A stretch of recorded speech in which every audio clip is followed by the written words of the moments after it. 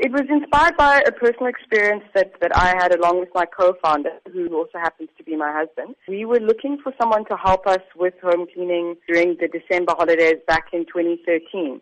And we really struggled to get connected with someone at the time when a lot of people leave the cities, big cities, and go and visit family in the Eastern Cape, etc. And so we struggled to find someone to help us with home cleaning, used a number of methods, referrals, friends on Facebook, used classifieds, and eventually went to an agency. That experience and how difficult it was to try and find someone to help us, it just showed us that, there was a lot of inefficiency within the industry, despite the fact that South Africa, as you say, there are 1.2 million registered domestic workers in the country. So having that experience ourselves was kind of the catalyst for us to say, well, let's build something, some sort of technology where we can connect the two sides. Well, you are now among 4 other female entrepreneurs who have pioneered in technology in their respective countries to be selected to attend WEF. What exactly will be your role during the next few days? It's recognition for the work that me and the other 4 winners have done, particularly in promoting women on the continent. From my understanding, what it will involve is really just doing some press around it, meeting delegates.